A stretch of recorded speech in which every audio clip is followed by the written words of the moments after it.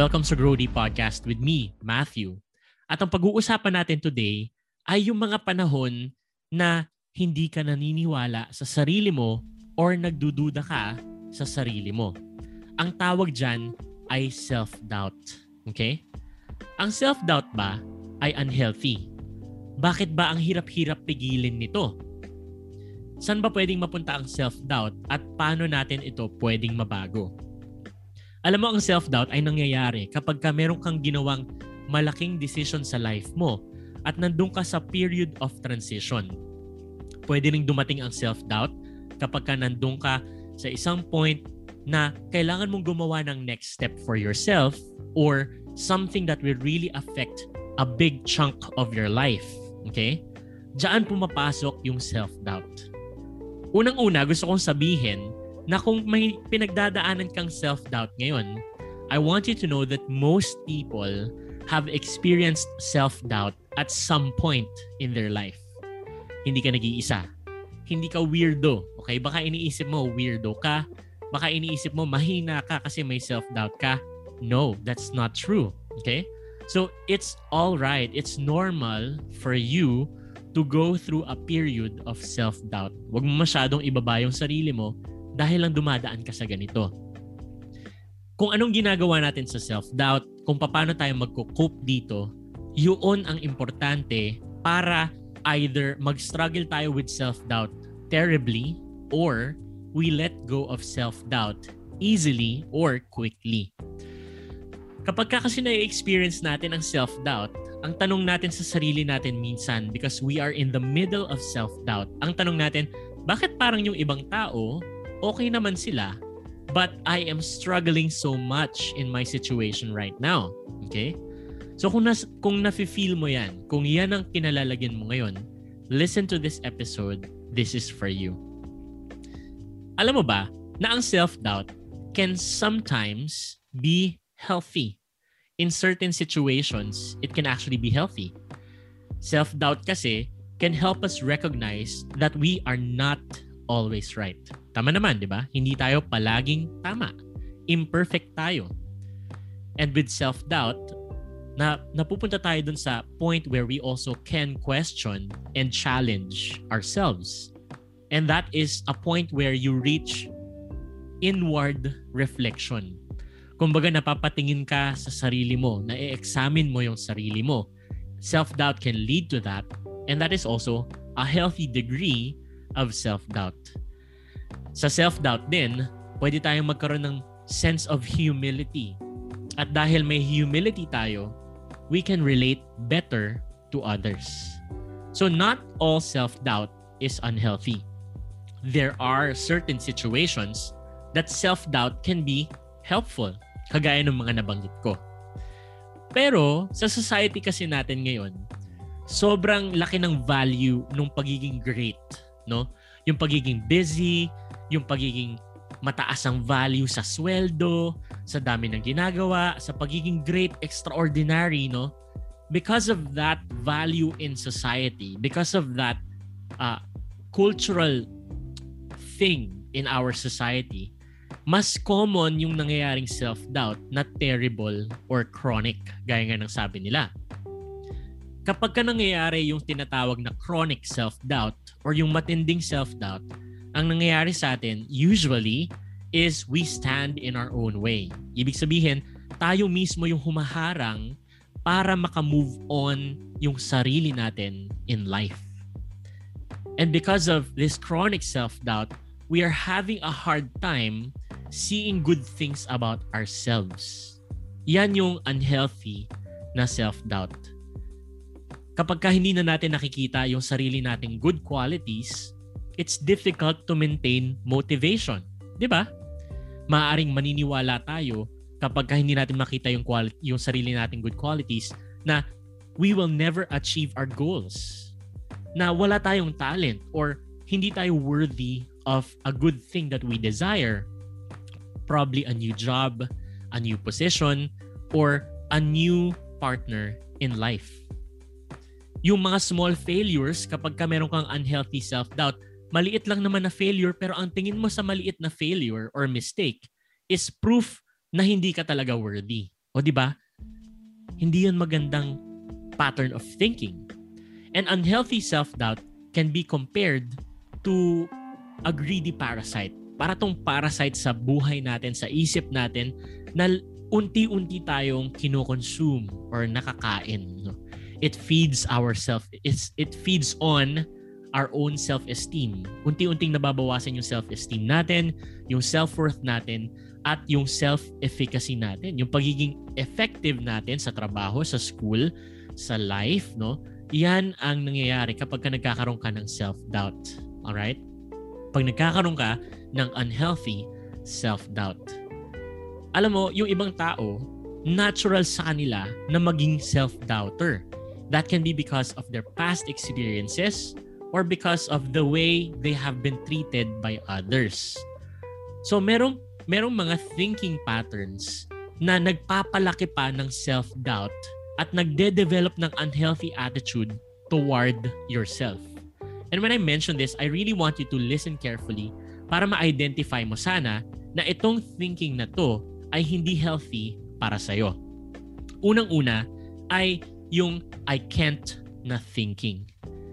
I can't. Alam mo kasi, kung paano mo kausapin yung sarili mo repeatedly, everyday, kung anong normal na pakikipag-usap mo or trato mo sa sarili mo inside your head, eventually forms neural pathways in your brain. Kapag kasi sinasabi mo palagi sa sarili mo na I'm a loser, if you say something along the lines of I'm not capable of doing this, kung may sinasabi ka sa sarili mo katulad ng I'm not good, eventually, yung mga ganyang klaseng thought, they become ingrained in our own psyche and they become the truth of your life. Yung mga ganyang klaseng words, pwede nating i-summarize dun sa way of thinking na I can't or I cannot. Pagkakumbinsido tayo na we can't or hindi natin kaya, we make less of an effort. Kasi inisip mo, bakit ko pa susubukan? Kasi hindi ko naman talaga kaya, di ba?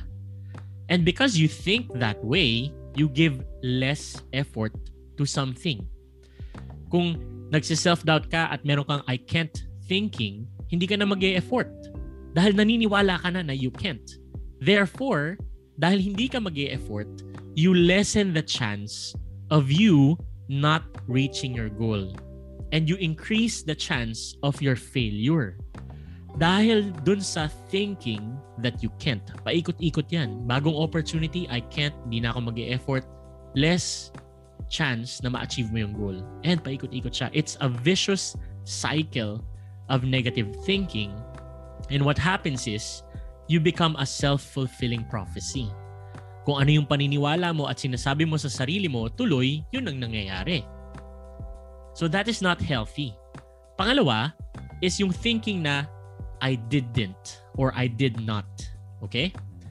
Kung worried ka, for example, na hindi ka na makakahanap ng trabaho, hindi ka na makakahanap ng someone, hindi ka na makakahanap ng another opportunity, or hindi ka papasa sa isang exam, for example, it might tempt you na wag na lang talagang mag-aral. This way, pagka hindi ka nakapasa, pwede mong sabihin kasi hindi nga ako nag-aral. Okay? Ito ay, in a way, shifting the blame to something away from ourselves. Kuha mo?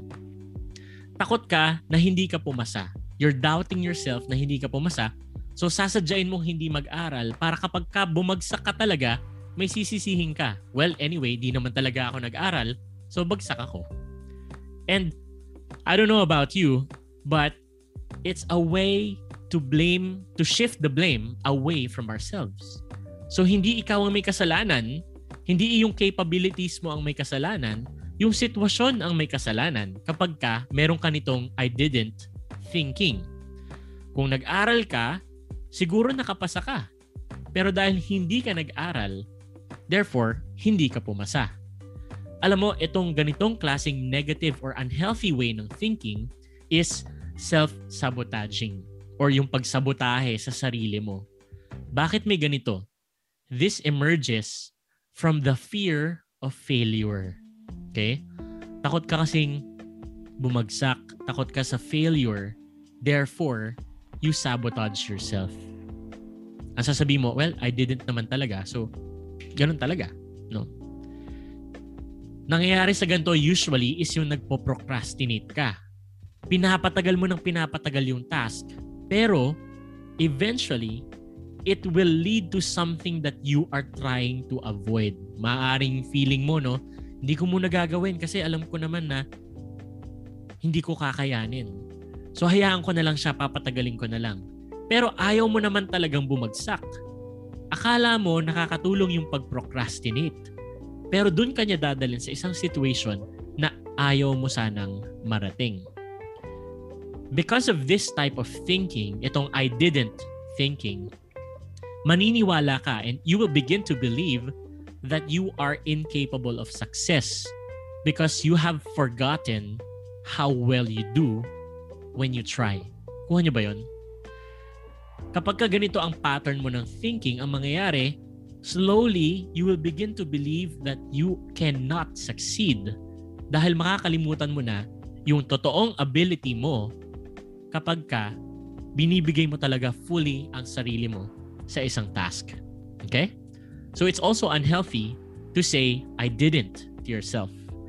Yung pangatlong klaseng thinking is yung I shouldn't thinking. Yung hindi ko dapat na klase ng pag-iisip. Alam mo, ang tawag daw dito ay yung impostor syndrome. Tagalog na Tagalog, no? The imposter syndrome. Okay? And this is strongly connected to self-doubt, no? Ang nangyayari dito, it's an unreasonable feeling of being a fraud in disguise na yung achievements mo ay nakuha mo dahil sinwerte ka, hindi dahil sa sarili mo talagang kakayahan. Okay? Ulitin ko yun. This is a feeling, a kind of thinking na you are disguising your achievements. Pinapalabas mo na tsamba lang or swerte lang kesa dun sa totoong ability mo or effort. Sinasabi mo, hindi, tsamba lang yun. Hindi mo talaga nire-recognize yung sarili mong ability, effort, or yung responsibility mo dun sa mga bagay na na-achieve mo. Ang impostor syndrome or yung the imposter syndrome is often accompanied by depression and anxiety, no? And it can also be a predictor of having depression. Essentially, kasi ang ginagawa mo dito, hindi mo tinitake responsibility or tinitake yung credit sa mga achievements mo. You're preventing yourself from seeing that you are really worthy as everyone else. Nakuha nyo ba yun? No? Iniisip mo na hindi ko dapat i-take yung credit. Wag na lang ako. So sasabihin ko na lang, tsamba lang yun. Hindi, sinwerte lang ako. Yung ganyang klase ng thinking daw ay pagpigil sa sarili mo na makita yung katotohanan that you are worthy of something that's coming to you or an opportunity that you want to pursue. Worthy ka, kagaya ng ibang tao. So, delikado rin yung impostor syndrome, the imposter syndrome, no? Pang-apat, no, is the thinking that says, I'm terrible. Okay? I'm terrible. And we call this lack of self-kindness. Yung kawalan ng pagiging kind sa sarili. Pag sinasabi mo sa sarili mo palagi na I'm terrible, dinideny mo sa sarili mo yung sense of achievement. And because of this, you contribute to a larger issue and you contribute to your self-doubt. Minsan, no, supportive tayo dun sa mga kaibigan natin na nangangailangan. Pero sa sarili natin, harsh tayo. We tend to be harsher with ourselves rather than on our friends. And according to research, no, kapag ang isang tao ay hindi kind sa sarili, almost always, nagkakaroon yung tao na yon ng self-doubt. If you're not kind with yourself, almost always, it leads to self-doubt. Okay? Yung mga individual na kind sa sarili nila tend to accept at hindi i-deny yung deficiencies nila. And because they accept their own deficiencies, they're able to encourage themselves to do better. It really matters how you talk with yourself, no? It matters how you talk with yourself. So yung mga tao na mataas ang self-doubt, they need greater approval from others. If you have high self-doubt, you need approval from others. That's why it's so important for you to talk to someone when you're experiencing a high level of self-doubt. The more you worry about failures and negatives, dyan, kailangan mo talaga na may makausap ka. Ang delikado kasi dito sa thinking or kawalan ng self-kindness is usually you isolate yourself. Okay? So, ang sinasabi ko sa iyo, if you are experiencing these types of thinking, all the more you need to reach out to someone. Okay? Ang self-doubt ay risk factor to experience depression.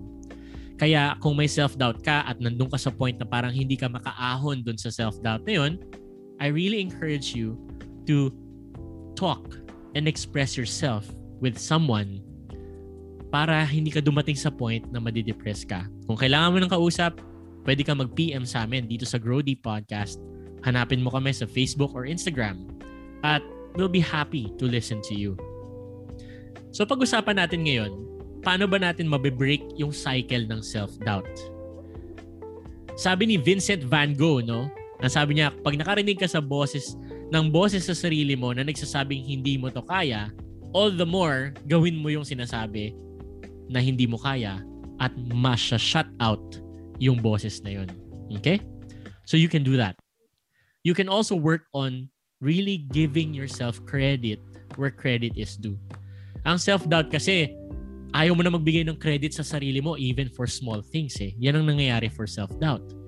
So, ang isang tip is bigyan mo ng credit yung sarili mo kahit na maliit lang yung bagay sa paningin mo. Kuwari, bumangon ka ng 7 a.m. Good job today. Nakabangon ka ng 7 a.m. And yung mga ganyang maliliit na accomplishments actually ang building blocks ng great successes in life. No? So don't think about however small it is in your perspective. Bigyan mo ng credit yung sarili mo. I-recognize mo rin yung difference between being mayabang and being realistic. Magkaiba kasi yun, no? Sa kultura kasi natin, pagka nagsabi ka sa sarili mo na ang galing mo dun sa part na ginawa mo na yon, ang feeling natin nagmamayabang na tayo, di ba? But arrogance or bragging, no, is different from being realistic with yourself. Di ba? It's good to be proud of your hard work. Sabihin mo yan sa sarili mo. It's good to be proud of your hard work. Okay? So, the first thing that you want to try is to really give credit to yourself, and whenever you hear the words I can't, i-push mo, i-try mo talaga. Pangalawa, self-doubt fades when you connect with others. We really want to appreciate a person, no, a listener from Batangas na nag-send sa amin ng voice messages about her story. You know who you are. Maraming salamat dahil ginawa mo tong tip na to. You tried to connect. You reached out to us. Maraming salamat. In fact, this episode is inspired by you. Okay? Self-doubt fades when we connect with other people, when we share our story. Sometimes, no, nakakalimutan natin na we can be very critical with ourselves, right? But good friends can be a very effective personality mirror. Sometimes you look at yourself and you are so harsh with yourself. Kaya kailangan mo ng mga kaibigan kasi yung mga kaibigan mo actually ang pwedeng mag-reflect ng good traits mo na hindi mo nakikita dahil sa self-doubt. They can reflect things back to you that you may have difficulty seeing yourself. Kung hindi mo alam kung paano simulan yung ganyang conversation, pwede mong itanong sa isang kaibigan sincerely na, Mars or Pre, sagutin mo lang ako, seryoso tong tanong na to. Anong gusto mo tungkol sa akin? What do you like about me as a friend? Okay? And you'll be surprised if the person is a good friend, they will reflect to you good traits about yourself na hindi mo na nakikita because of self-doubt. isolating yourself, gaya ng sabi ko kanina, can be a downward spiral. Maaaring mag-spiral ka lalo pababa. And it will fuel a harmful inner voice. So I really don't recommend that you isolate yourself. Kahit na ang hirap gawin, kahit na minsan feeling mo ayaw mo, if you are in the middle of high self-doubt, I encourage you to reach out and spend time with other people. Dahil marirealize mo na hindi ka mag-isa. There are other people out there who value you. And at the same time, self-doubt also fades not only when we connect with others, but also when we connect with ourselves. Yes, you can connect with yourself. Some people find it helpful to do self-connection. Paano ginagawa yon? Well, you write down your thoughts in a diary or a journal. Or, sulat mo lang kahit saan ng personal item mo, yung private lang for you, para meron kang parang kinakausap mo yung sarili mo. No? And isulat mo din doon yung mga realizations mo. Because that will serve as an encouragement for you in the future. Pwede mo rin gawin is to track your mood. Alright? Sa diary or journal mo, you write something that happened and you write down there what you felt. Maybe a negative thing happened and you felt sad. Pero isulat mo din, a positive thing happened and this is how I felt. Yung mga ganyang klaseng diskarte, journaling style, ay makakatulong. Alam mo, it's so important for you to make the effort to really connect with yourself. And hindi masama yun. In fact, it's good for you to connect with yourself because it's hard to live a life where you don't know who you really are. Diba? And better than that is to also discover that while you are alive, God has a plan for you. Hindi ka aksidente, hindi ka walang kwenta, hindi ka mahina or weak, dahil meron kang God-given gifts and talents na galing mismo sa Creator ng universe. Sabi sa Jeremiah 29:11, I know the plans I have for you, says the Lord. And that's one thing that you can assure yourself with whenever you experience self-doubt. Sabi ni God, plans to prosper you, not to harm you. Plans to give you a future and a hope. Kung nararamdaman mo na wala kang future dahil nasa gitna ka ng self-doubt, God is reminding you and me that with Him, there is always hope. Laging may pag-asa dahil may Diyos na nagmamahal sa atin. Make it a point na ilapit mo din yung self-doubt mo kay God. You pray and you also spend time listening and seeing yung mga messages ni God from the Bible para sa'yo. It's so good to discover how God thinks of us as well. Diba? So when you're experiencing self-doubt, you remember these things. Alam ko nakatulong tong episode na to sa'yo. So if it does help you, please think about sharing this episode to others who might be experiencing self-doubt. And we really appreciate it if you could send us a message on Facebook or Instagram. Pwede mo kaming i-PM sa @growdeep.podcast, both on Facebook and Instagram. Let us know how this podcast helps you, and we'd be happy to also give you advice or listen to you if you need someone to do so. Thank you so much for listening to this episode. And again, if you are experiencing self-doubt, don't lose hope. Take note of what we talked about in this episode and keep going. Thank you for listening to the podcast. We hope that you were blessed with this episode. Kung gusto mo pang makarinig ng ibang episodes from the Grow Deep Podcast, sundan mo lang kami sa Facebook, The Grow Deep Podcast on Facebook, and sa Instagram, it's growdeep.podcast on Instagram. This podcast is available on Spotify and Apple iTunes. So kung hindi mo pa kami na-follow, sana i-follow mo na kami. See you in the next episode. God bless!